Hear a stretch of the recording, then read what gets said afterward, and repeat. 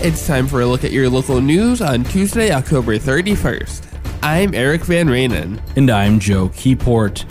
A new fee structure has sparked discussion between Bram officials and the Pi Day Committee. Eric Van Rainen has more. A special event permit fee approved by the Bram City Council this summer has become a point of contention between the city and the Bram Pi Day Committee. According to a statement from Mayor Nate George, the Pi Day Committee has said the fee structure may cause the event to no longer happen. According to the Pi Day Committee presentation, the event expenses exceed what the event makes in revenue.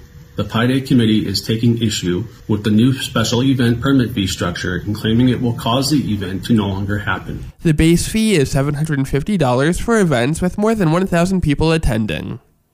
George and Councilmember Nicole Peltz met with the Pi Day Committee on October 9th. The mayor said the city has suggested relocating the event away from the highway to save on signage costs, among other cost-saving measures. To date, our suggestions have been met with immediate dismissal and pushback, and instead, the city council, other members of the community, and myself are attacked personally and falsely accused of shutting Pi Day down. Pi Day is a privately organized event and not sponsored by the city of Bram. In other news, a rollover crash in Isanti County resulted in the death of a Cambridge woman on Saturday night. According to a press release from the Isanti County Sheriff's Office, a single vehicle rollover was reported at about 10:30 p.m. in Springvale Township.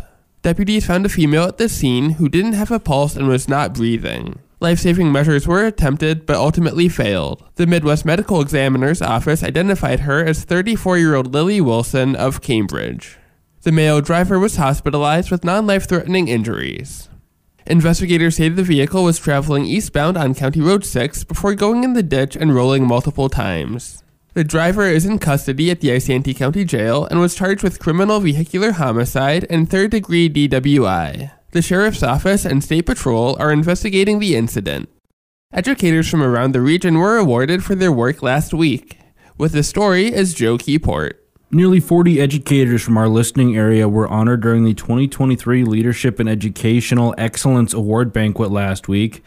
The event was hosted at the St. Cloud River's Edge Convention Center on October 25th.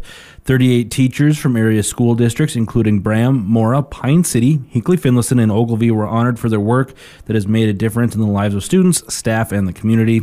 The award banquet was sponsored by Resource Training and Solutions. And for our final story on this Tuesday, authorities in Douglas County, Wisconsin are searching after two men went missing in the Minong flowage. According to the Douglas County Sheriff's Office, the men went canoeing sometime Saturday evening and were reported missing to the Sheriff's Office early Sunday morning after the family members located their capsized canoe. A search with drones and personnel on the water continued throughout the day on Sunday until dark. That search resumed Monday morning. More information will be released as it becomes available. This has been your local news for Tuesday, October 31st.